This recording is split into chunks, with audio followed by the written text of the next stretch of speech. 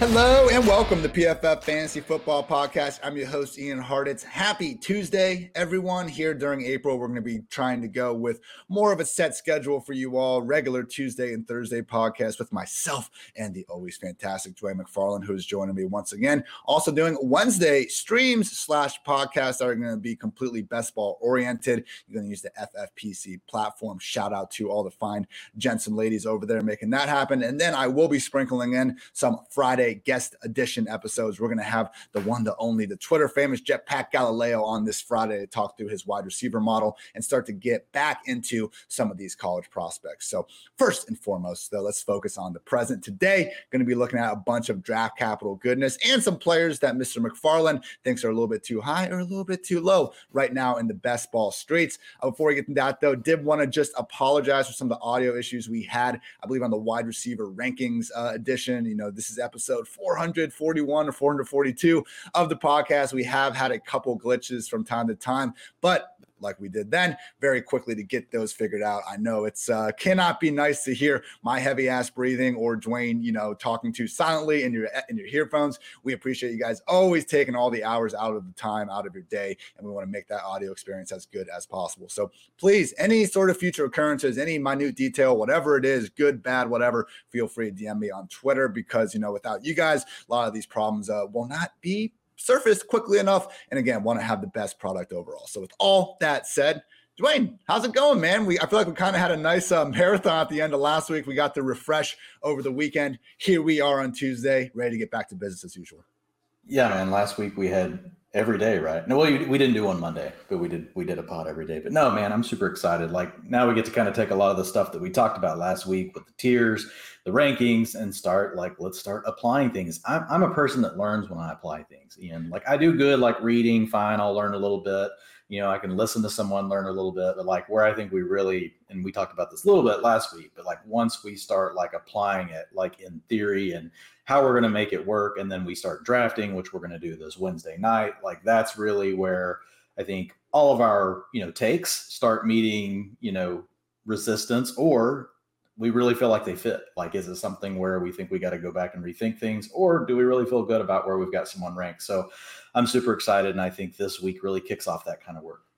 If you thought the Noah Fant tight end debate was heated, I can only imagine what things are going to be like when we got actual money on the line and a clock to speed up that decision making. As I said in the intro, today's topics are going to be draft capital and kind of what we can learn from that in regards to mostly rookie year production, but even beyond that, as well as some top best ball targets and fades at the moment. So, Dwayne, let's start things off with draft capital. I have an article up on pff.com about this topic if you guys want to look. We've talked a little bit, throughout the offseason about the importance of, players going into early rounds. But now that everyone has had, February, March, now we're getting into April, more mock drafts, more prospects, more time where no actual football is being played. So, of course, what do? We just obsess over, some of these prospects that are going to be entering the league soon enough. And I hate to be the bearer of bad news to everyone, but there's a good chance if your favorite prospect is not drafted in the first 3, maybe even the first 2 rounds, they're not going to do much ahead of next season specifically. Dwayne, the chart I have on the screen share right now is showing the total number of rookie top 12 quarterbacks, tight ends, and top 24 running backs and wide receivers over the past 10 years. And my God, man, only one quarterback drafted outside the top 3 rounds. That was Dak Prescott. Obviously needed the Tony Romo injury to get out there. Russell Wilson was the only non-first round quarterback. Credit to him for beating out, Tavares Jackson and Matt Flynn and just that incredibly tough quarterback competition. Running backs, we've only seen 5 total players who we'll get to in a minute achieve that year one excellence without being drafted in the top 3 rounds. Now, intriguingly, we've seen the same number of first and second round running backs meet this criteria. So I'm not sure there's a huge difference in terms of, hey, this guy got picked, number 28 versus number 45. We've seen the same number of qualifiers from there. But once we get out of those top 3 rounds, again, just becomes awfully difficult. Not that there aren't useful players out there. Elijah Mitchell with some good health would have hit that. Michael Carter was fine, even though he didn't exactly finish as a top 24 player. But if we're shooting for the moon, should probably be shooting on top 3 round picks, even more so at wide receiver, where we've only seen, Amon-Ra St. Brown last year. I think we could all kind of see that deplete depth chart potentially yielding a high performing rookie, and Tyreek Hill was a 5th round pick.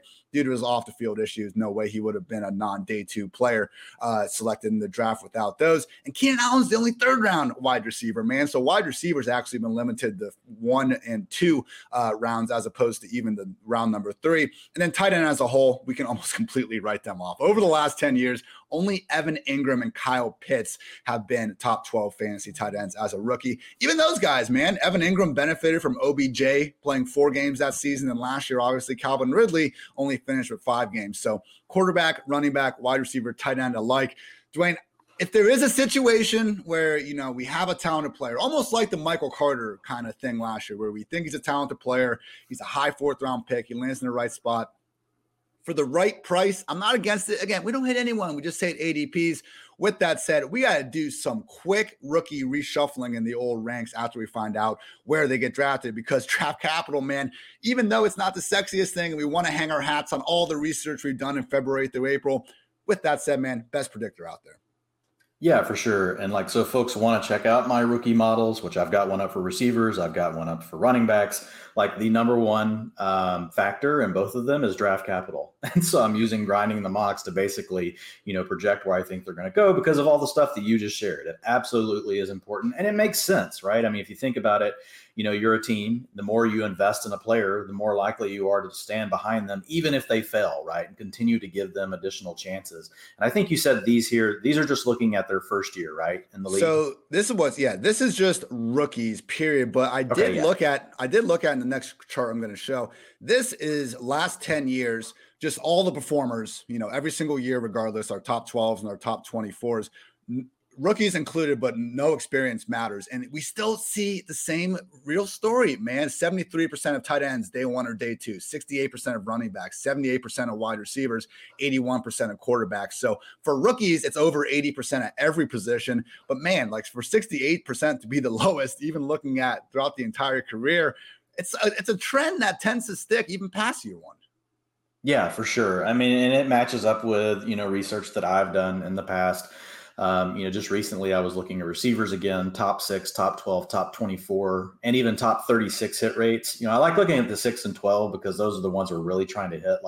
Who are these players that can come in and just blow up? And so if you look at it, over the same period you're talking about, but actually I was only going 2011 to 2019 because I had some different PFF stuff that I was looking at. But 17% of those players that were able to achieve a top 6 finish, first round pick, 17% of them finished in the top 6, 24% in the top 12, 48% eventually in their first 3 seasons. So I'm looking at the first 3 seasons here, a little bit different than yours. 48% made it in the top 24, and then 62% of the first round receivers made it into the top 36 in their first 3 seasons. And then to your point, just like you talked about, it starts to drop off, in the second round. But once you get to the 4th round, it's nothing.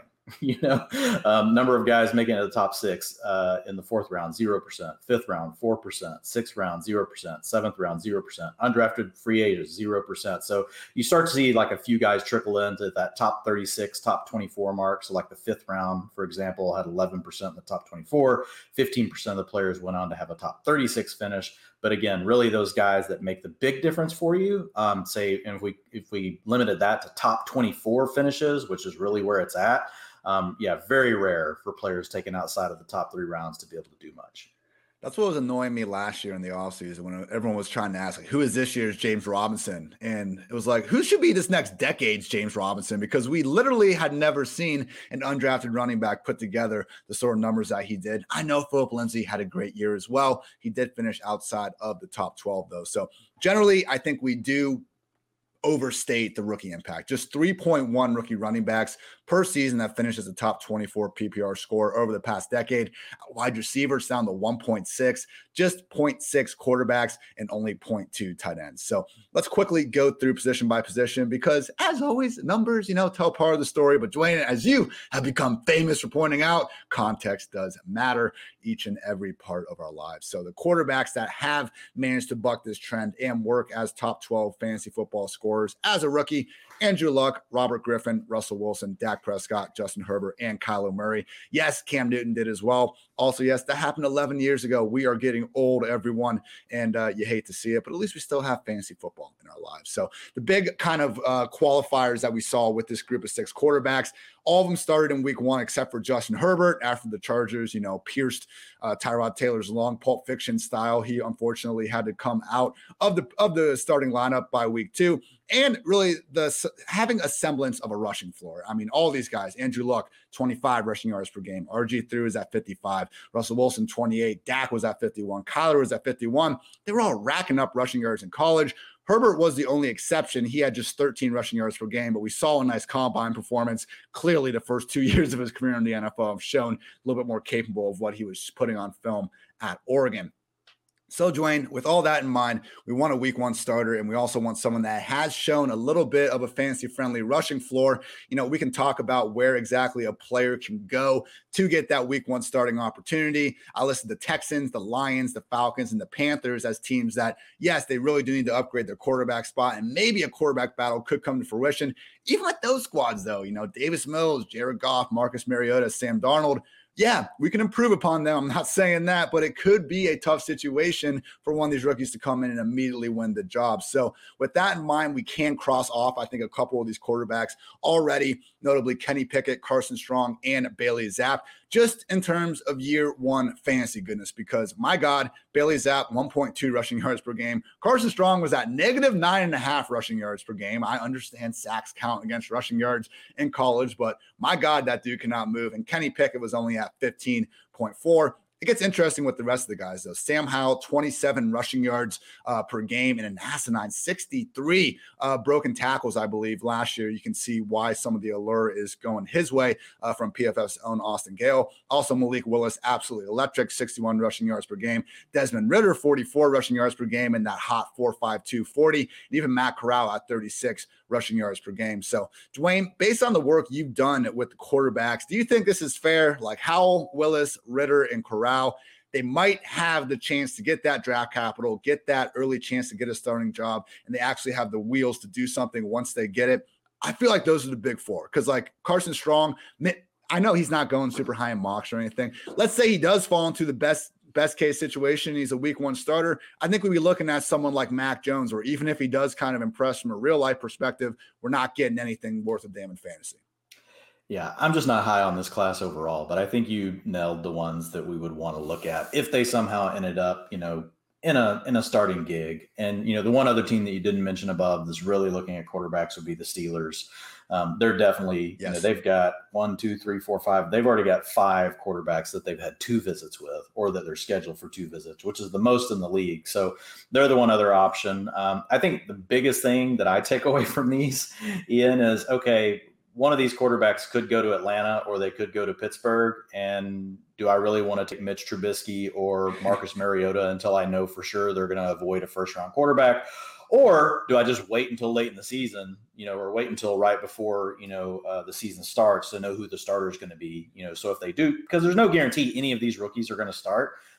Because most of them wouldn't even be first round picks. Let's face it. This, if it was last year, I can't remember who it was on Twitter, but someone yesterday, I've seen it a couple times, was like, "Hey, if Justin Fields was in this class, he'd be the number 1 quarterback overall, hands down. Like he's way better than anything that we have in this class." So overall, I'm just down on the class, but I think the 2 I like the most because of the rushing floor, ability to navigate the pockets, and things that Kevin Cole's looked at are Matt Corral is my number 1. And then just from a pure rushing upside would be Malik Willis. The assumption that Matt Corral just can't work inside an NFL offense because he wasn't asked to is interesting for me. Like, it just seems like we're maybe holding. Well, I think it's more. also the size thing. People look at the 6'1", 210 or whatever he is. I've seen some different sizes, but I think that's the other thing that people look at. That's fair, and it is all part of it, but it just seems like Corral, as someone, he did everything he was asked to do at a really high level, and that just doesn't really seem to buy him much credit. I did think PFF's own Sam Monson put it really well in his kind of breakdown, his quarterback rankings, where he did have Malik Willis QB1, and his argument was basically what you said at first, Dwayne, like none of these guys would have been even in the top 5 last year. So what are you going to do with a group of all flawed quarterbacks? You throw a dart at the one with the most upside based on Malik Willis's, week wheels and overall passing ability. I mean, it's him. And, I think the other point Sam brought up was like Jalen Hurts, for all of his faults last year, was still leading a top 10, top 12 offense in EPA per play. Might not look as pretty when so much of that, is the quarterback running around, but that is what Malik Willis can potentially give your offense early on. That rushing floor, man, like we always talk about how these rushing quarterbacks compare to the pocket passers. I never hear someone talking about, Jimmy Garoppolo just being an absolute zero when it comes to actually rushing the football. At running back, 5 exceptions to the rule that we want to draft guys inside of the top 3 rounds. 2012, Alfred Morris right there alongside Robert Griffin. 2013, Zach Stacy found himself with Jeff Fisher willing to feed him the rock. 2016, Jordan Howard, absolutely barren Bears depth chart that he managed to get up and hold on to that lead. 2018, Philip Lindsay, again, another barren Broncos depth chart. A lot of us thought it might be Royce Freeman that year. Ended up being Lindsay that took over. And 2020, James Robinson was projected to maybe not even make the team. Not only did he do that, but they ended up getting rid of Leonard Fournette, paving the way for Robinson to be a generational talent, whatever you want to call it. Either way, got all the volume in the world and decided to still be a fantasy RB1 despite playing on that dog shit Jaguars offense. So Dwayne, I mean, looking at those guys, again, it's pretty clear that you're going to need to end up in a good, really, really good situation and a clear depth chart to have any hope if you're drafted outside the top 3 rounds. The other interesting takeaway I found from the guys that were actually fitting the criteria and in the top 3 rounds, pass catchers, man. We had some Jeremy Hills, your Nick Chubbs in there that were putting up big numbers despite not having the pass game role. But out of these 31 top performing rookies, 51 target average in year 1. All but 5 players in the sample had at least 30 targets in their first professional season. So looking at our 2022 PFF NFL draft big board, I probably should have collected a bunch of mock drafts to get a better representation, but this is a decent start. We have 5 running backs listed as top 102 prospects, which should cover the top 3 rounds of the draft. Kenneth Walker, Breece Hall, Dameon Pierce, Tyler Allegier, sorry, I'll work on it, and James Cook. So with those guys in mind, man, clearly the most concerns go to Kenneth Walker. I mean, this is, I guess, where I have the biggest hesitancy, putting him ahead of Breece Hall. Like, yeah, the tape's great. I see it, the tackle breaking ability. I mean, you can just watch any game that Kenneth Walker played, and one play, he's running past everyone. The next play, he's breaking 3 tackles. Like, he can do it all with the ball in his hands.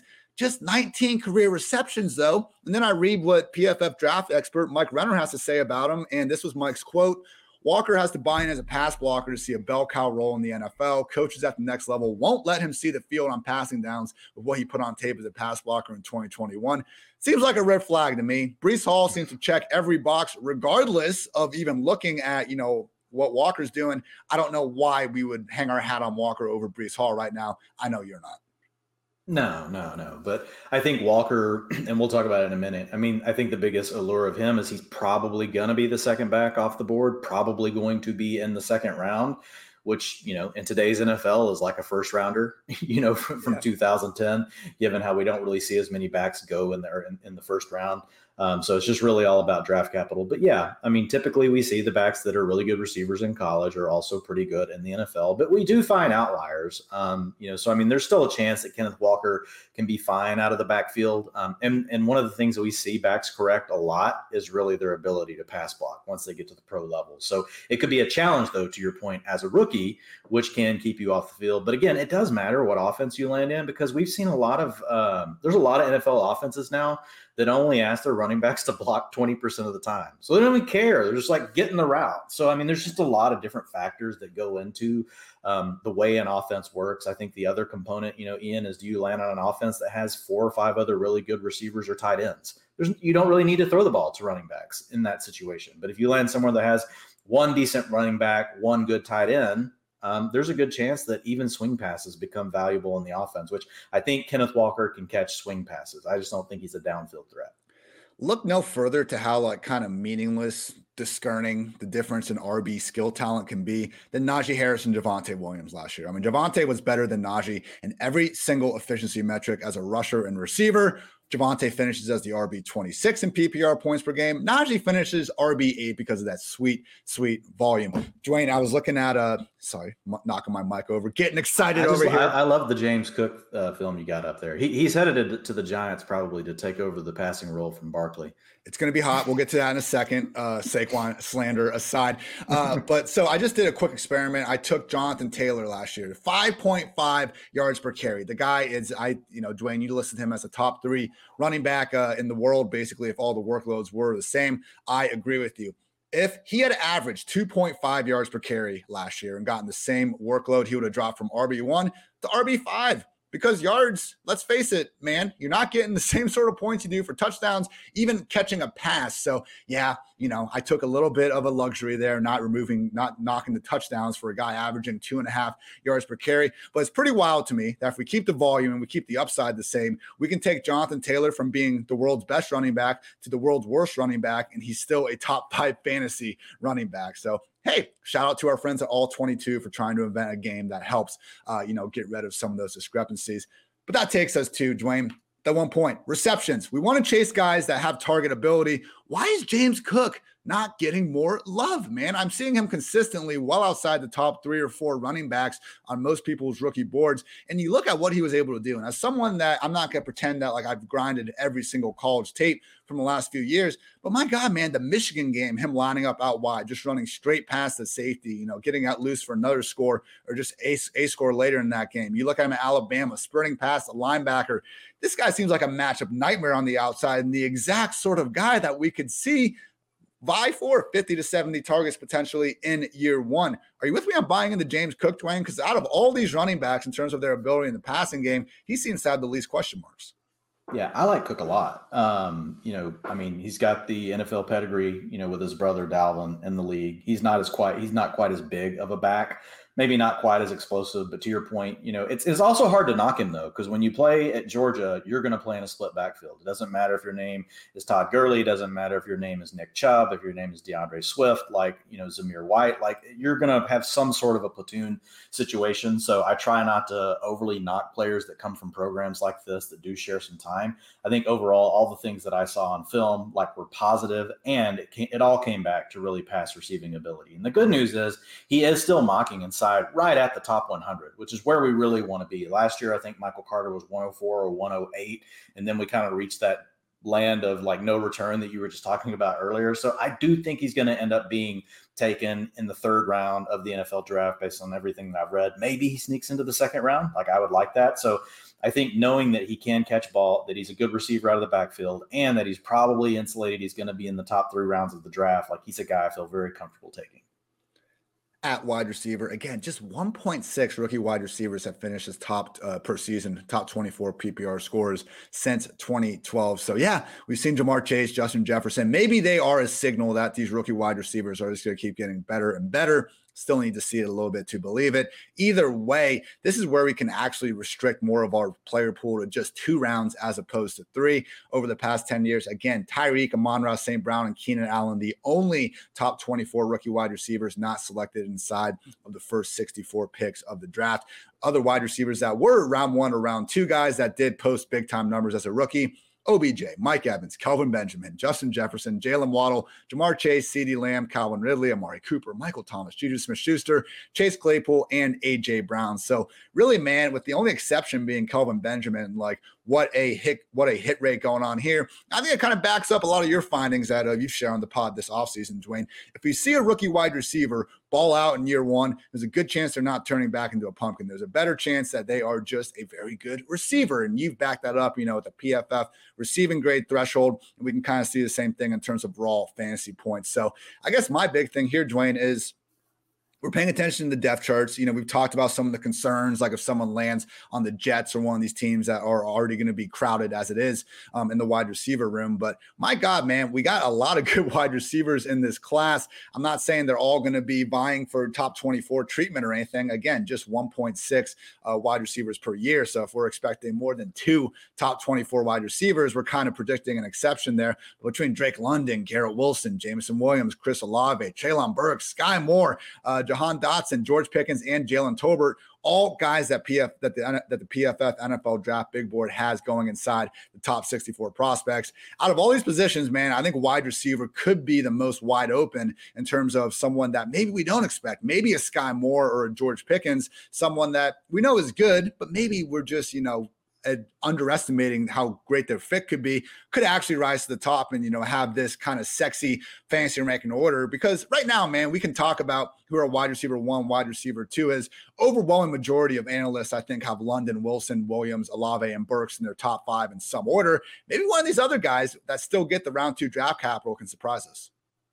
Yeah, I think receiver is going to be very interesting. Like, there's rumors of Treylon Burks sliding out of the first round, which I find very hard to believe if you've got 4 picks between Kansas City and Green Bay at the end of the first round. Yeah, and we know that they need a receiver after what they've gone through as far as losing Tyreek Hill and Devontae Adams. But yeah, I think it's not as top heavy of a class as what we've seen, especially last year. It's hard to compare anything to last year, but as far as looking at the depth of the class, and I do think landing spots are going to matter. We know targets are earned, so the player is still going to have to be good regardless. But I do think there's going to be some tiebreaker scenarios where we could potentially have a guy that goes, 10 picks ahead of, someone that maybe we didn't like quite as much, but lands in just a lot better situation. And we still think they're good enough to garner or earn their own targets. I think that's going to matter. A name that you mentioned that is really rising up boards that could be one that lands in that kind of scenario is George Pickens. So I think it's interesting that you brought him up, because there's been a lot of talk of him potentially going even at the end of the first round or early second round at this point. So I'm very interested to see where he's going to land. But I think the biggest takeaway is, and we'll talk about it in a minute whenever we talk about players to target based on ADP right now, because a lot of these rookie receivers are definitely included. It's just the fact that there is a lot of depth in this receiver class. Not quite as top heavy, but there's a big group of receivers that could easily land in spots that we could get really excited about. And that's been kind of my overarching thought process behind like people ranking rookies before the draft happens. It's fine. We should be as knowledgeable about these guys as possible. But like Dwayne, if we have Sky Moore outside our top 5 receivers, but he lands on the Packers or Chiefs, like even if you don't think he's as good of a prospect, I don't know how you can like not rationalize zooming him up the board. And like, it was kind of a similar thing as last year. Like I respect people. I'm not saying you were crazy if you thought Rondale Moore or even Terrence Marshall was a better prospect than Jalen Waddle. I disagree with you, but smart people came away with that assessment. But once you see one guy go 6th overall and the other guy go, a round later, or you see someone just end up in the best possible scenario, we can't get, to like take lock and stuff before the draft happens, because as much as, it's okay to trust talent a little bit more in landing spot at wide receiver compared to running back, we got to realize that there's a lot of really good wide receivers in this class. Maybe accepting that we don't know as much as we think we do can be an edge. Yeah, I totally agree. I mean, the only caveat to it is all it takes is one team to like a player, and we've seen Mike Mayock and John Gruden over the last several years like players that no one else liked. And so they take them way ahead. But I mean, as long as the players are somewhere, it's not something completely outlandish, then I think it's fine, but if it's a player that, where they were close in your model already, and now the draft capital swings to another player and, they get a position where they're playing with a Mahomes or a Rodgers, then yeah, I think you should make those tiebreakers. I think what you want to avoid doing is someone that just really graded out really bad, in a model, and, it's a model that you trust. It's not, this is the thing. Everybody talks about their model. Like, that's why I don't ever even say model on here. It's a spreadsheet. Why do we have to keep using model? It's an Excel spreadsheet. Like, chill out. God. Yeah. But it is a model. I mean, you're basing it on, past, hit rates, all that kind of stuff, whatever we want to call it. It doesn't matter. I'm with you. I get kind of tired of hearing everybody saying my model. I'm like, what, your super model? I don't know what you're talking about. But as far as, looking at, past hit rates and things like that, as long as it's someone that's not way outside the parameters, like if all of a sudden, I don't know, we'd have to come up with somebody, a name. I don't even know the name like I would think of in this class that would like just totally blow me away if all of a sudden they went at the end of the first round. If it's somebody that we just were like totally out of left field, then you can question. It'd be like Anthony Schwartz. Like Anthony Schwartz. Yeah. Well, last year we had several. We had Tutu Atwell. You had Anthony Schwartz. Those are the kind of things that you should definitely, be questioning. Yeah. It was just all of a sudden, we're just going to draft the fast, small guys, and this is the year to do it. But if it's to your point, like if it's a George Pickens or it's a Sky Moore, someone that's already been moving up boards, we already pretty much like them, and now they're going to get a first round grade by an NFL team with a good quarterback, then I think, you have to swing it, in their favor, and you start making these tiebreakers. Obviously, just because that happens doesn't mean that you might move them ahead of, say, Drake London, who you just thought was amazing, or ahead of, in my case, really looking at Garrett Wilson being my favorite prospect in the class. Like, I'm not going to move Sky Moore over him just because he lands in Green Bay and Garrett Wilson lands in the Jets, because in that moment, like, it's like, okay, I'm still going to like the player that I had graded well above, but Sky Moore is definitely going to move up my board, like in that scenario. So like, they're both players I'm going to be drafting would really be my point. I'm not just going to all of a sudden be like, well, no, I'm not drafting Sky Moore. I just think Green Bay was wrong. Quickly, let's go through tight end, but once again, largely a losing proposition. Only Evan Ingram and Kyle Pitts, top 12 PPR scorers as rookies since 2012. You can go back to 2010. That list will only include Rob Gronkowski in addition. So big two things. I think it's probably the toughest position to transition from because you need to be ready as both a blocker and a receiver in most cases. I don't think it's a surprise that the two exceptions are borderline receivers and how Ingram and Pitts were using their respective offenses. And like, you can be great. You can be Dallas Goedert, Irv Smith, rookie tight ends that we saw get out there and be NFL ready, but land on the wrong depth chart and unfortunately just be in that multi-committee offense. So Dwayne, only tight end that PFF has ranked inside the top 96 overall prospects is Trey McBride at number 64. I get it. He is the sort of receiver talent that we could maybe get behind. 91 catches for 1,125 yards in just 12 games last year. Nationwide high PFF receiving grade at 94.8 among all tight ends. But quickly, man, like what depth chart does Trey McBride need to go to for us to treat him as anything more than like a prospective late round tight end to dart throw? Because I'm just not so sure they're out there. I'm looking at the AFC East. I'm not seeing a single team that you could go to. Same thing with the AFC North. I mean, the AFC South, we always throw the Texans out there. Probably not for tight end. I still believe in Brevin Jordan. I've been trying to actually acquire him on some of those dynasty squads. Yeah, so I think the Packers would be interesting. Even then, they just brought back Tunyon. Yeah, but that doesn't bother me that much, right? It's not like they gave him a ton of money. Like that would be interesting to me. It would be enough to make him like a late round pick, right? But it's not someone that we're going to end up prioritizing. The Titans, they've already got 2 visits with the guy, so they obviously like him. If he could be the second or third receiver, but you really would need them to open up the offense right now, right? They're a run heavy, run centric offense. I think Hooper would at least be a part of a committee enough to render both of them. Yeah. I mean, I like Hooper. It's just I feel like we've seen enough of Hooper to know that it's if the guy came in and played really well, maybe there's a chance he overtakes him. But yeah, I agree. I mean, overall, like if I just had to say today, like if they drafted Trey McBride in the second round, do I think he's going to be in a committee with Austin Hooper? Most likely, yeah, it's probably going to happen. Maybe the Giants. Shout out RSJ, but come on. Yeah. No, the Giants would be a good one. Obviously, I think the Panthers would be a good one if they spent a second round pick. I know they signed Ian Thomas, but he's really more of a blocking back. Obviously, if Gronk, they don't love our guy. They don't love our guy, Tommy Trembles. Trying to think who else. Maybe the Buccaneers if Gronk retires, which I still don't think he will. I don't think he will either. But yes, that obviously if that happened and Gronk retired, like he would be overdrafted at that point. Like Trey McBride would move too far up boards. Yeah, I think those are the main ones, man. Otherwise, you're really looking for like a long-term fit. Like it would be great if he landed in Kansas City. So maybe eventually he's the heir apparent. Obviously, you don't compare anyone to Travis Kelce, but he could step into a role in a couple of years down the road. To your point, it does take these guys typically a little bit longer to come through. So seriously, even like Green Bay, the Giants, and these other squads you're mentioning, there's Tennessee. Yeah, those are probably the best spots. Even then, I still think it'd be tough to, assume he's going to be more than, the 1B as part of a committee and someone that like Irv Smith, like Dallas Goedert, to 2 examples, not likely to give us fancy value regardless. So you can. I think the key for tight ends, just real quick, and it's really it's all positions, but we kind of hit on it on Friday. And, whenever, maybe you called me Four Eyes on Wednesday. I don't know. I'm trying to let go. It was a whirlwind. Yeah. It was a whirlwind.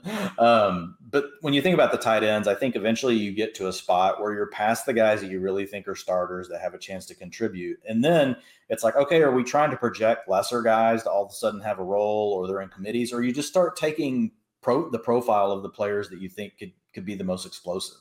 And then that's where I think Trey McBride eventually could like fit in. Like you could end up putting him in that same tier, which my tight end tiers came out today. So you folks can go check that out over at PFF.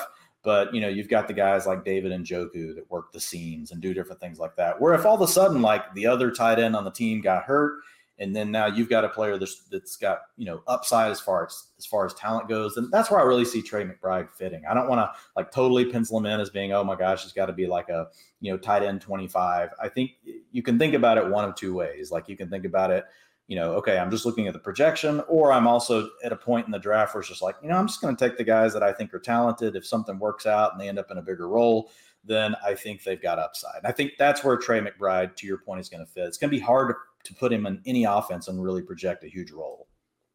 You can catch that article, the rankings, Dwayne's tier articles, all that and so much more, PFF.com. And how about that? You can get 25% off any PFF subscription if you use code FANTASY. Again, all of our locked article content, NFL draft guide, completely unlocked mock draft simulator, 2022 free agency rankings, all that and so much more. Again, support the pod. Use promo code FANTASY for 25% off any sub. And shout out to our main sponsor of the day, Manscaped. The only true guaranteed quality pickup this season is Manscaped, the leaders in below the waist grooming with Manscaped Performance Package 4.0. Your skill position will be sleek and smooth enough for a sub 4.340. Support us and head to manscaped.com and use the exclusive code PFF at checkout for 20% off and free shipping. Again, that's 20% off with free shipping at manscaped.com and use code PFF. Turn your Mr. Irrelevant to a first round pick with Manscaped.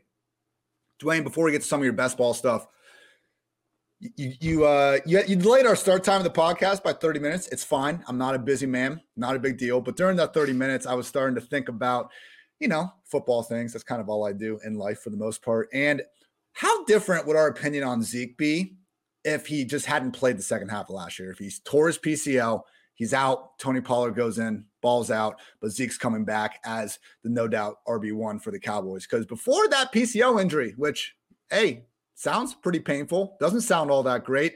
RB7 overall, even an RB8 on a per game basis in weeks 1 through 10 last year.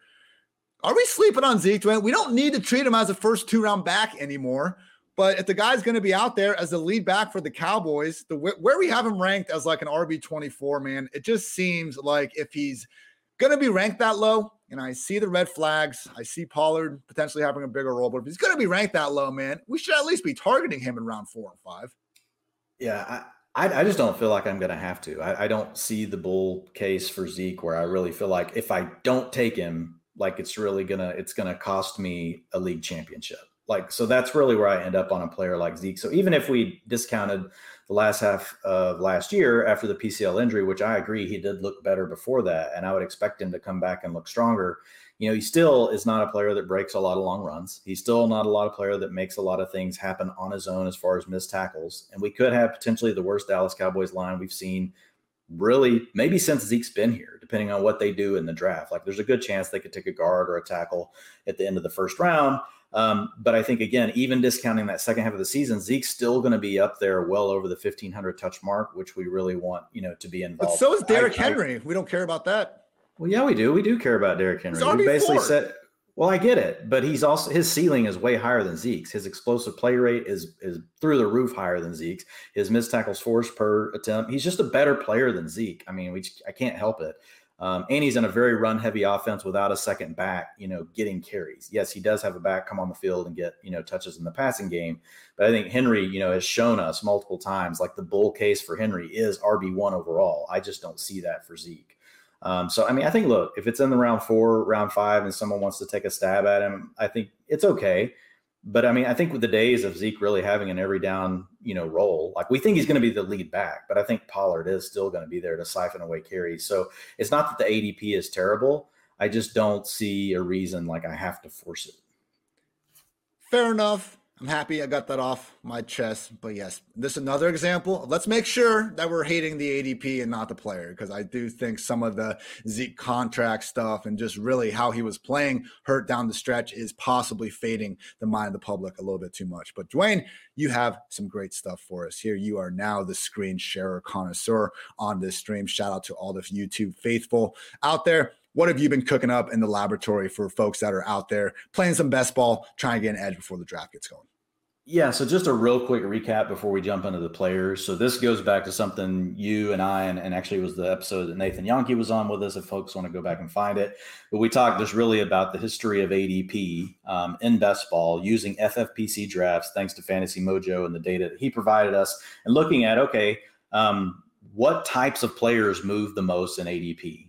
And it really syncs up with when they move as well. So in March, we get a lot of big movers in ADP because why? Because we get trades and we get free agency really going. And then in April and May, you start to tighten up and draft. You start to get a better idea where players are going to go. And then in May, you get the actual draft.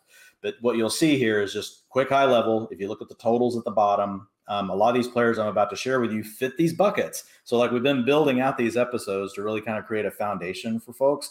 And so we're just referring back to it. And so when you hear me refer to this chart or to that art, I've actually did an article on this too. You can also find on pff.com, but 18%, of the players that moved at least 12 spots in ADP between February and August in drafts were rookies. 15% were second-year players. 7% were third-year players. So you've got your rookies coming in. You've got second-year players that people are like, oh, yeah, like I should probably pay attention to like these young guys, and they start moving up boards. And then you get 17%, which have already really happened. We've already seen it. So the example, like the impact that we've seen Russell Wilson have on all the receivers for the Broncos. And then we've even seen it with Javonte Williams. He moved from a second-round pick to a first-round pick. So that wave's already happened. So now what I'm going to share with everybody is, and it's going to be an article will be coming out tomorrow, and it's really just focusing on, I've put players into 3 different buckets. And it's not every player, it's just players based on certain criteria. So I put the players into 1, players we want to target right now at ADP or less in best ball drafts, because most likely, like once the NFL draft is done, their ADP is not going to move. Their ADP is most likely to go up. Sorry. Then you get the next bucket, which is really, I'm calling a straddle, which means the NFL draft's going to either send their stock higher because they're not going to add competition to their team, or they are going to add someone and the player's going to go lower. So it's not someone you want to be targeting in every single draft, because really their ADP could go either way, but you do want some limited exposure to try to capture that upside. And then there's really the fades, which are players that honestly, I think they're Ian priced at the top ADP that we're going to see all offseason, because a lot of the upside's already baked in, meaning no matter what happens in the draft, like I don't really see a way like that their ADP is going to go higher. I don't think there's any news that could come out that's gonna be like, oh wow, now I should just move this player up the board. Like a lot of it's already baked in. So I just wanted to share this first because it goes back to the type of players that we see move. And now I'll share. Do you have the other list I sent you, or you want me to share it? You can go ahead and just share it. Dwayne has a handy dandy, conditionally formatted. Gotta love that list of some of these guys. And I just want to give you props, first of all, Dwayne, for highlighting the man that does deserve to be in bright green, Rob Gronkowski.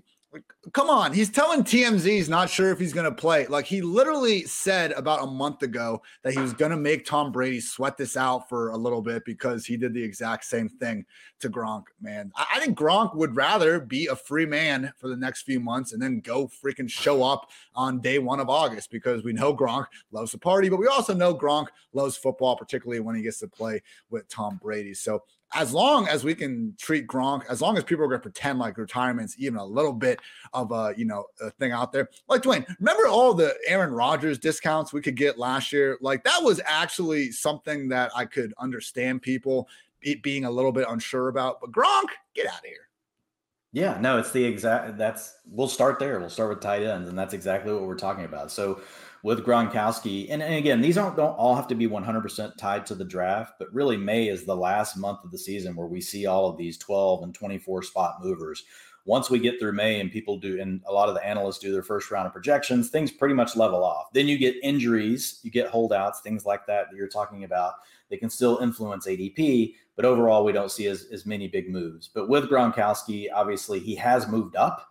We were seeing him, I think when you and I first talked about Gronk, it was like round 15 or something crazy over on Underdog. But here again, thanks to fantasymojo.com, looking at FFPC and their best ball draft. I'm specifically looking at their best ball slims, which stops at 20 rounds, no kicker, no defense, which is the way I think Ian would prefer it. Rob Gronkowski is going at round 8, pick 12. So that's an overall pick of 96. Look, once Rob Gronkowski signs, he's going to move up. He's going to move up. And we talked about this on Friday, but he's probably going to be in the top 7 tight ends taken. So you're getting him right now at tight end 13.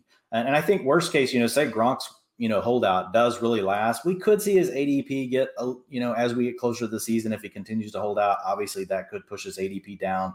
But I just think that the value that you're getting is too good here with Gronk. And if it continues to edge up at some point, you'll just have to be like, well, I guess I'm out on Gronk until he signs. But right now, the ADP is still good.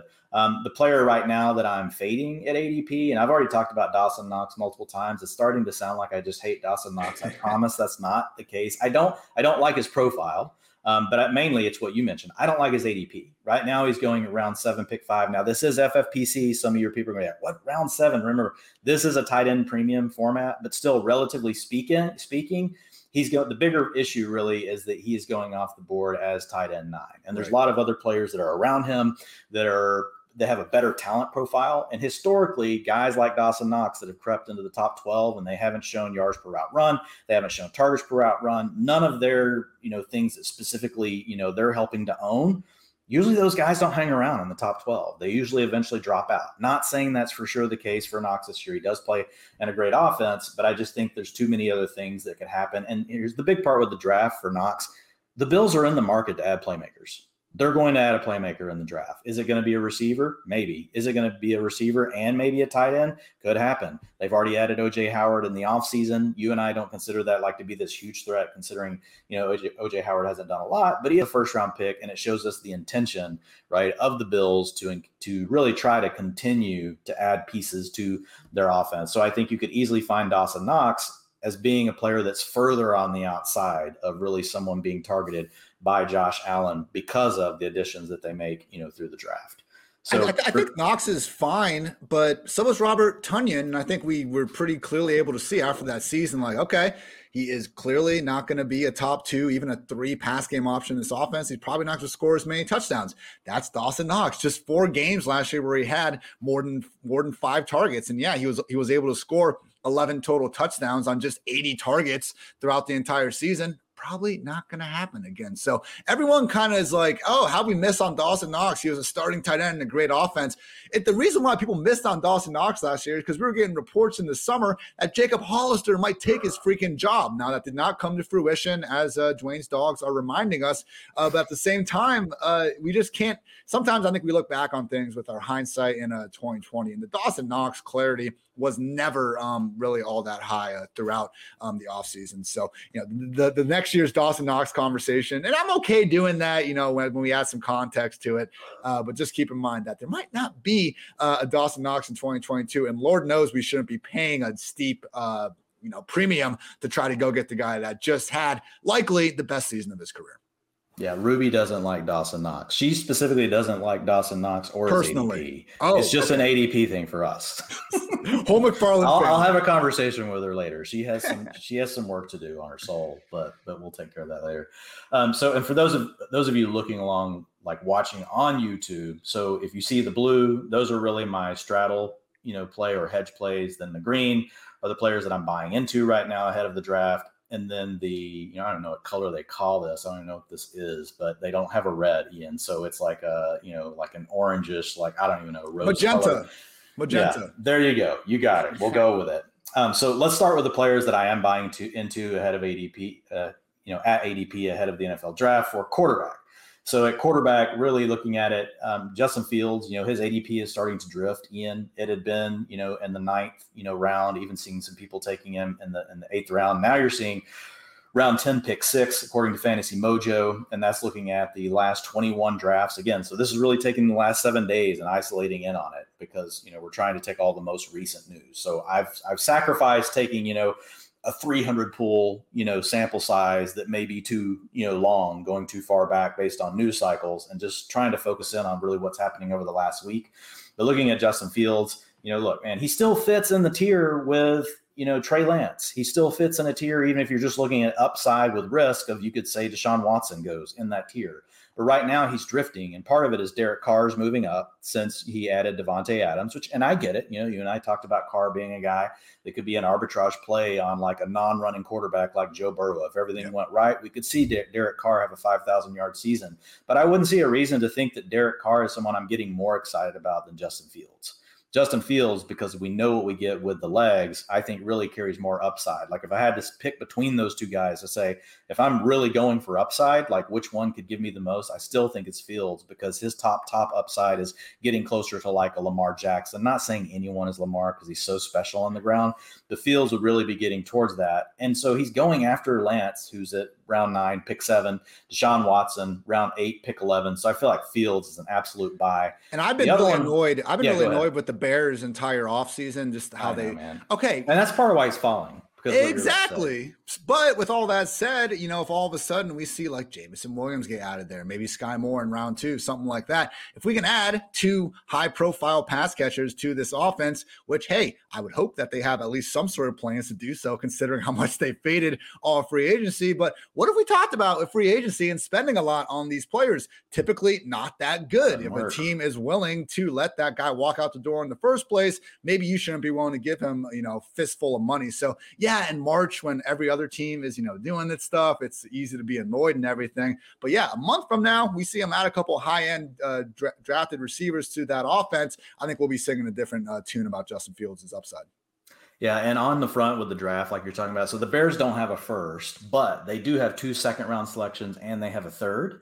And we talked about the depth of the receiving class. They've already had visits with Treylon Burks. They've already visited with Khalil Shakir. Christian Watson, they've had 2 visits with. So I think they definitely have plans on adding a weapon. Like if Treylon Burks did slip out of the first round or to the end of the first round, who knows? Maybe they potentially package 2 seconds to move up and go after. Man, we would love to see them do something like that, for Justin Fields. But that's the kind of thing that, they are capable of doing. And I do think they are going to add a receiver in the draft. So, and when that happens, whether we really like the receiver a lot or not, it's going to be enough. Remember, there's just been no news around Justin Fields. That's part of why he's sliding right now. So you have to play these news cycles. As soon as they draft a receiver in the second round, it doesn't even matter who their name is. People are going to be like, oh, the Bears are trying to improve the offense for Justin Fields. His ADP is going to start to go up. We get the picture of him in training camp stunting the dope red visor. Oh my goodness. Well, then yes, because he'll get the Ian bump, because then Ian will definitely be tweeting about the visor. Dude, it was messing me up last year. Andy Dalton was rocking like the sickest visor ever before the season started, and I was like, this is throwing off all my models. You're like, this is not allowed. Yeah. those are the types of inputs in my quote unquote model, Dwayne. Visor game, how quickly are they celebrating after a first down, the real important stuff. Yeah, I think we could officially call something a model if we were taking in visors. Like that would take it beyond spreadsheets. So I won't hit all these. People can see them and you can go read my article. But the other player that I think is a buy right now really is Ryan Tannehill. We talked about him last week being one of the guys that really fits there with Kirk Cousins and Derek Carr. Not quite the upside as a passer, but has a better rushing floor. But man, the more I study Tannehill, Ian, like even since we talked about him last week, so we talked about them adding Robert Woods, but still being a run-centric offense. Well, now, like when you look at the Titans, it appears that they're also going to add another player in the draft for him as far as a skill position, because they have the second most visits with wide receivers of all the teams in the league. And I know visits can be weird, but overall, like it's not just specifically who the teams visit with. It's like, what are the positions they really seem to be vetting?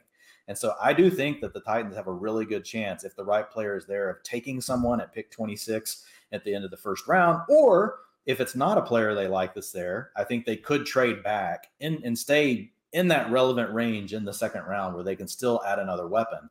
And so we know Derrick Henry, we've talked about, has already hit that 1,500 carry threshold. He's well over it. Could we, Ian, because we never want to get take lot, could we potentially see a Titans offense that does open it up just a little bit more, take some of the load off of Derrick Henry. And we know Ryan Tannehill, we've talked about, like, he's a quarterback that, like, I even called him Russ Wilson arbitrage play if you look at his efficiency numbers. Like, if you look at his fantasy points per drop back, like, they're way up there. They're up there with the elites. Could we get a situation where now all of a sudden you look up, man, what if you saw Ryan Tannehill had AJ Brown? Let's say Treylon Burks got to them at the end of the first round, and then they add another receiver or something in the third round, and we've got Robert Woods. Even just get rid of the third round. Don't even worry about it. You got Robert Woods, Treylon Burks, AJ Brown. You've already mentioned Austin Hooper as a slight upgrade. Like, would you start to buy into the fact that, we at least need to factor somewhere in our range of outcomes that we always talk about letting Russ cook. Like, what would happen if Ryan Tannehill got to cook? I think Tanny is the exact, like, where I'm drawing my line. I want him if I'm going like late round quarterback, and I've already missed out on like the Cousins card tier. Ryan Tannehill is that quarterback before you get to the Tuas and the Daniel Joneses of the world. Like, okay, maybe you can talk yourself into him, but Tannehill would be the guy I want. And otherwise, man, look, obviously you got to get AJ Brown in round 2 probably to have any chance of getting that stack. But otherwise, Austin Hooper, Robert Woods, all these guys are cheap as hell. Even like Dontrell Hilliard, man, he's going to catch a lot of passes. I could think of a worse, last round pick to use on the guy. And to your point, it does look like they're going to add more wide receivers. So I don't know if Tannehill is going to rush for 7 touchdowns every single year, but he's athletic and nimble enough to make that happen at least once. So why not again? I think he's even done it twice the last 2 years. More rushing touchdowns than Lamar Jackson over the last 3 years. That's been one of my favorite stats of the offseason so far. So yeah, I see the allure with Tannehill, man. For as bad as kind of last year was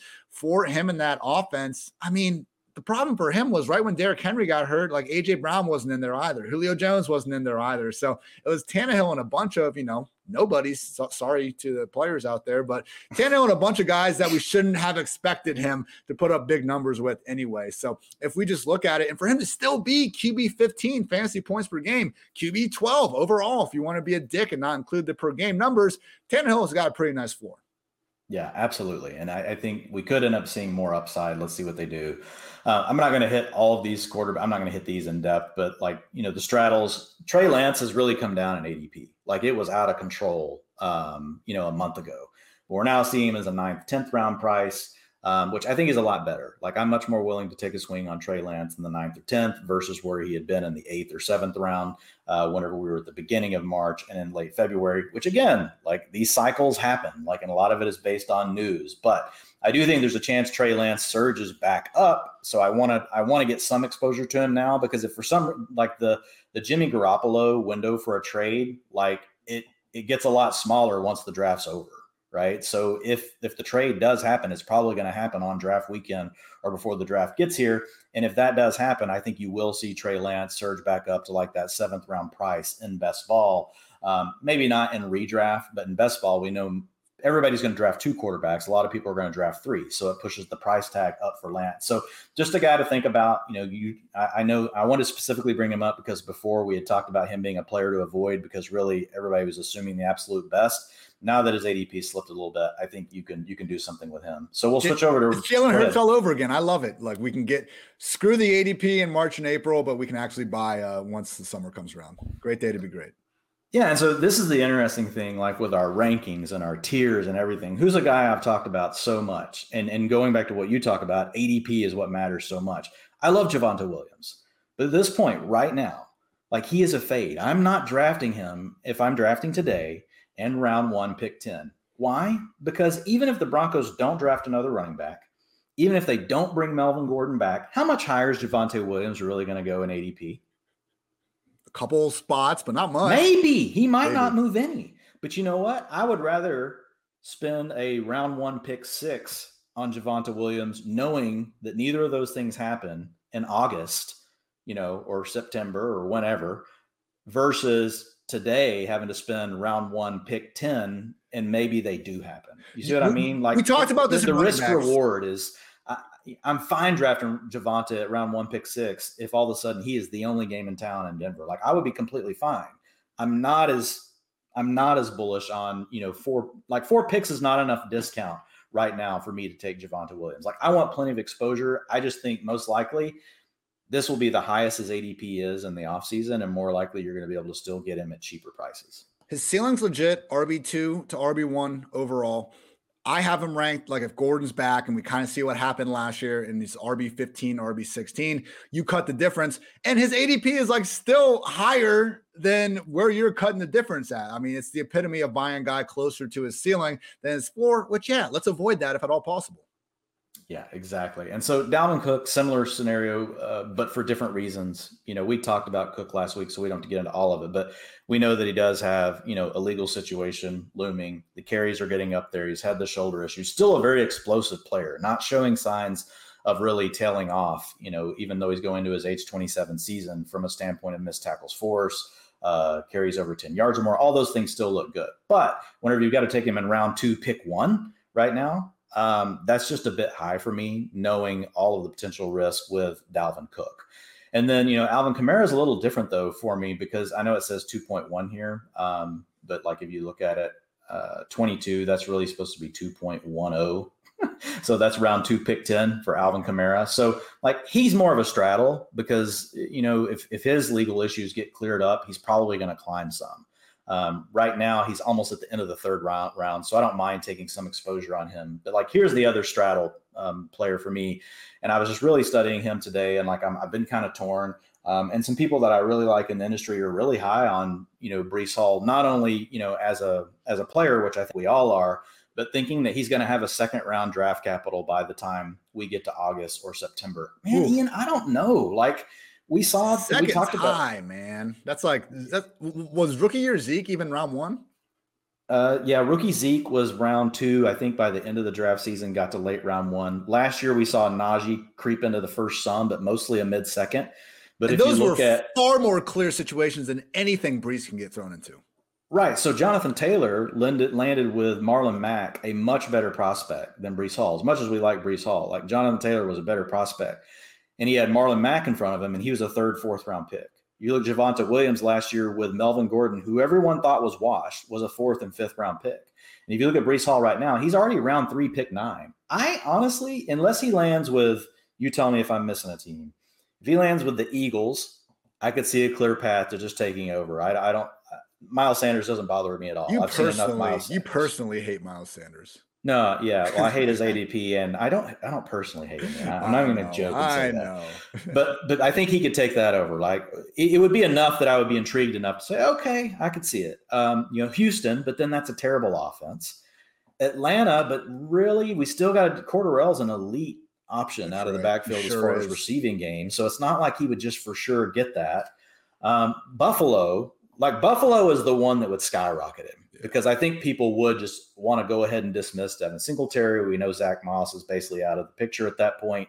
And we know Singletary, we basically feel like they've just been trying to replace him, even though the guy kind of comes through whenever he's given an opportunity to have the workload. But like outside of those, like I really struggle to think of a landing spot. The only other one I think a 2nd round pick. Definitely, this wouldn't be a 2nd round pick, but I think it's maybe on par with like Atlanta would be the Jets if they just aren't as high on Michael Carter as the rest of us are. But other than that, no, I think those are the 5. You could argue the 49ers because Elijah Mitchell also doesn't have high draft capital. And who the hell ever knows who's Kyle Shanahan? San Francisco is definitely the who the hell ever knows tier.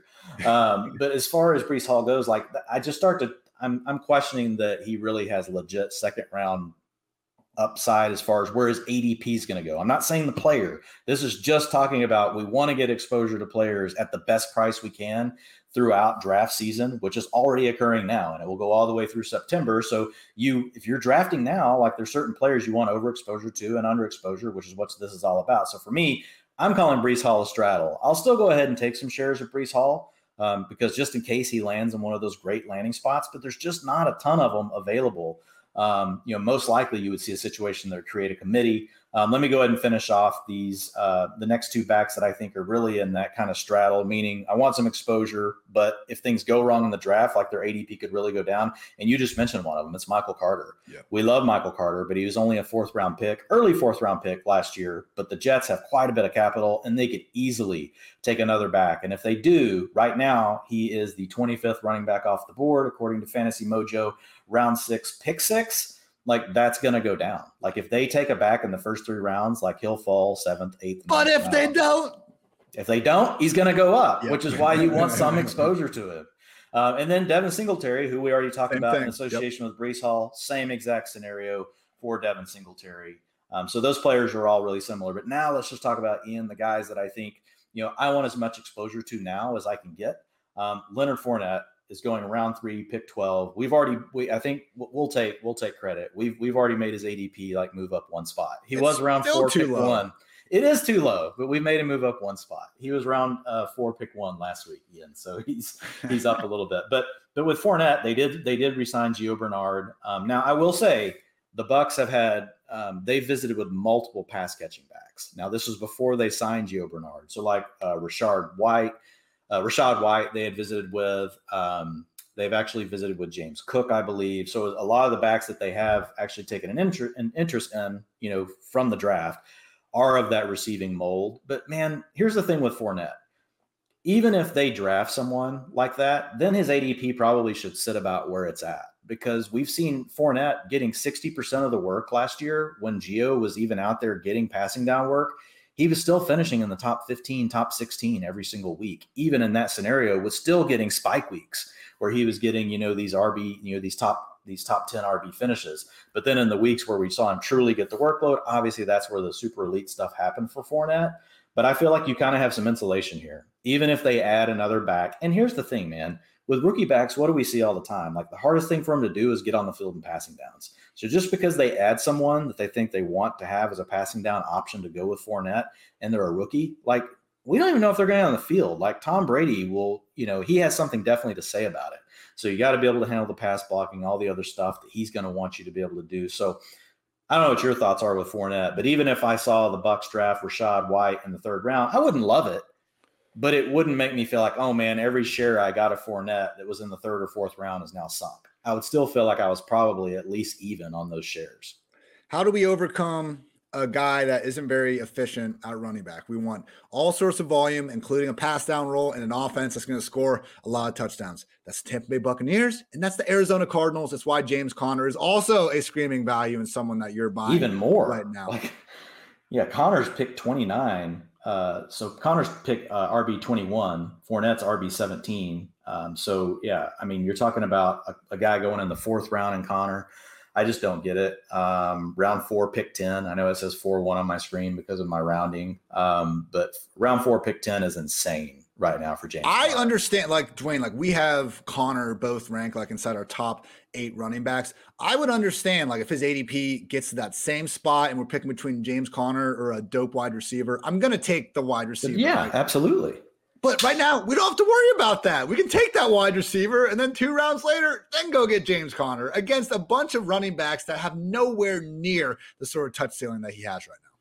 Yeah, like to me, for Conner and Fournette to tank, like these teams would have to take a Breece Hall. They would have to take a Kenneth Walker. They would have to take probably one of those 2 top guys to make me be like, whoa, this is probably turning into a true timeshare. But outside of that, like I still feel pretty good about Fournette and Conner. The next guy on the list is really Kenneth Walker. We'll kind of wrap these out. Obviously being a rookie, he's a guy that we talked about. And whenever I showed the first chart, rookies are some of the players that make up the biggest percentage of these players to make these large moves in ADP once the draft happens. And there's just a disconnect right now. I mean, if you look at where Breece Hall's going, round 3, pick 9, Kenneth Walker right now is projecting to go 14 picks by grinding the mocks, 14 picks later than Breece Hall. And he's going in round 7.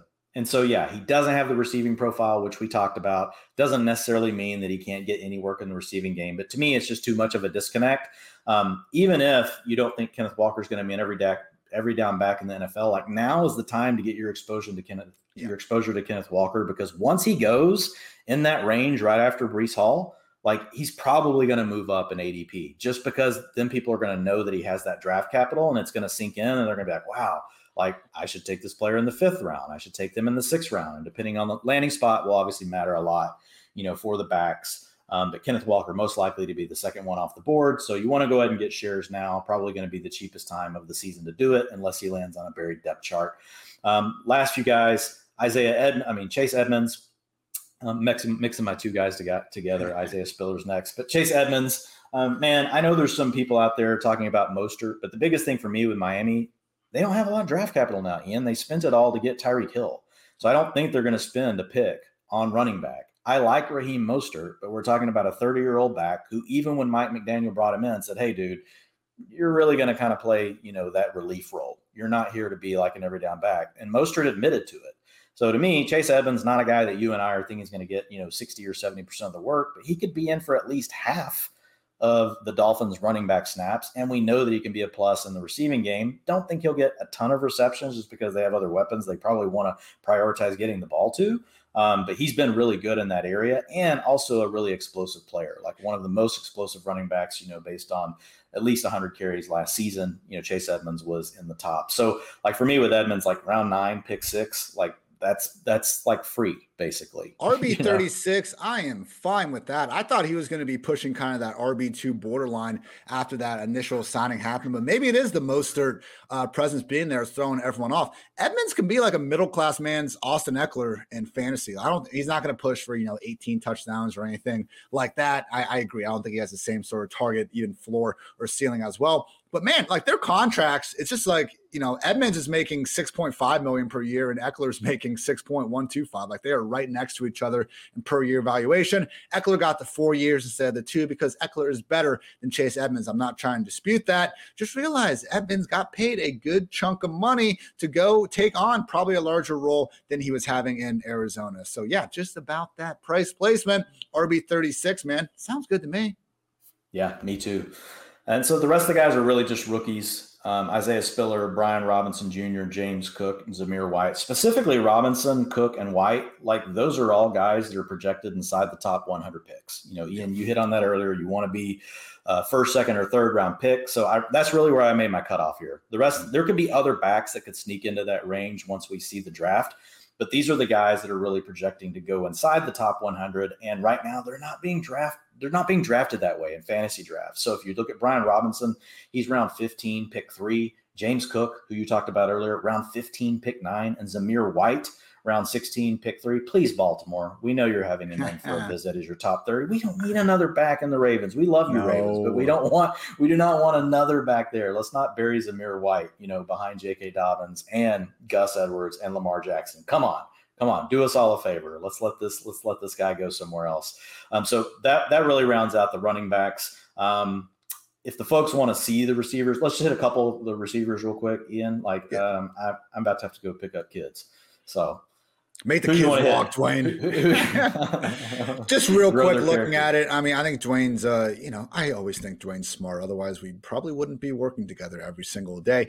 But yeah, I mean, the two guys that could be falling, Elijah Moore and Amon-Ra St. Brown, we've talked about them, Dwayne, being good receivers, and good receivers don't magically turn into bad receivers based on when we've seen these guys have early career success. With that said, if the Lions or Jets or really any team, if you're going to add someone legit as a top 10, top 15 real life talent, that's going to be a problem when you're already being priced as high as Elijah and Amon-Ra. So I don't think them being, quote unquote guys to avoid right now is saying that you need to have zero exposure to them in 2022. They're both still very good players. Well, they're straddles. Okay. I'm fine getting exposure to them. Remember, the blue is the straddle. But it could go south though. That's the main point. Yeah, but so for Amon-Ra St. Brown, though, for me, I don't care who they draft. Like, he's already shown me enough that I like him. Like, I want exposure, and if that drives his draft price down, I'm fine. And I'm the same with Elijah Moore.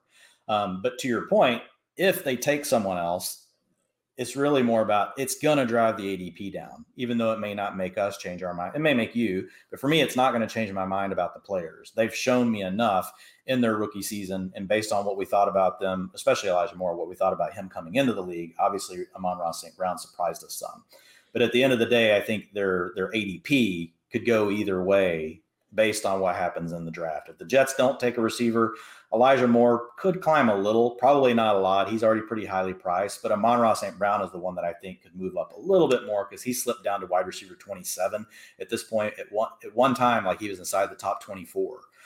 So looking at where he's going, I think, he's the guy that I'm fine waiting a little bit, because if Detroit does take a receiver, like I could easily see him fall into 7th or 8th round, and I'm going to want to get my exposure to him then. But I'm not saying avoid him, because I definitely like him. But I was going to say, I did accidentally mistake your blue with the magenta colored being pure. Magenta. So Juju, though, and Gabe Davis fit what you just said.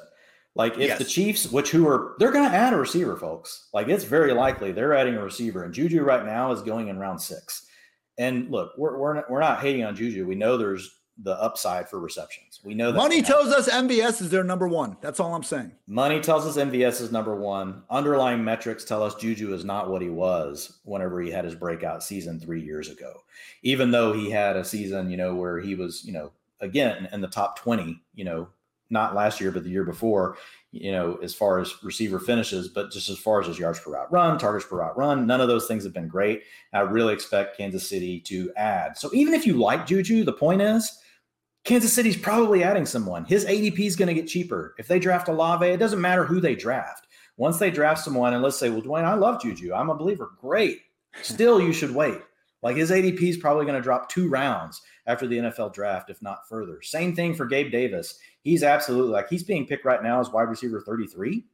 I feel like everybody's got complete rose-colored glasses. We like Gabe Davis, but Buffalo's been sniffing around all sorts of skill players. If they draft someone in the draft, Gabe Davis is going to go down. If they don't, that's the other thing with Juju and Gabe Davis. If neither Kansas City or Buffalo add anybody in, I don't think their ADPs are going up. I think their ADPs are already about as high as we can expect them to be in the offseason, which means our strategy, if we're drafting now, should be to wait. Couple guys you have on here, not rookies, because again, I think we've all realized at this point rookies are kind of the big pulls. But Rashad Bateman right now, just a wide receiver 44. We like Hollywood Brown, but why not both when you can get Bateman as a legit wide receiver 4? Chase Claypool, we've spoken at length. That's just too big of a disparity between him and Deontay Johnson. Both talented, great receivers with a new quarterback. One shouldn't be going so far ahead of the other one. And I think maybe, Dwayne, our favorite buy low guy right now out of anyone at any position is Rondale Moore, because out of all these kind of potentially unsure rooms, I think what we've seen from the Cardinals throughout the offseason, both financially and out of Cliff Kingsbury's mouth, it sure seems like Rondale Moore is going to be a major part of this offense. Absolutely. And again, so a lot of this just goes back to what we talked about to begin with. You've got rookies, you have second-year players, you got a few third-year players mixed in, but those are all of the guys that we expect to see continue to move up, through the offseason. So some of these guys aren't even necessarily just tied to the NFL draft. It's just really about the fact that, we're probably not going to get cheaper prices than what we're seeing on them as the rhetoric picks up around all of these players once the draft hits and everybody starts to get more serious about fantasy football. Great stuff from Dwayne. You can find that article on PFF.com. Also got my draft capital goodness up there. Thanks, as always, for tuning in this edition of PFF Fantasy Football Podcast. Dwayne needs to go pick up his kids. I need to go find something to do with my life that maybe involves, not concentrating on football every second of every day. But I don't know. It's working out okay. So for Dwayne, I'm Ian. Thanks so much for tuning in to PFF Fantasy Football Podcast. Until next time, take care, everybody.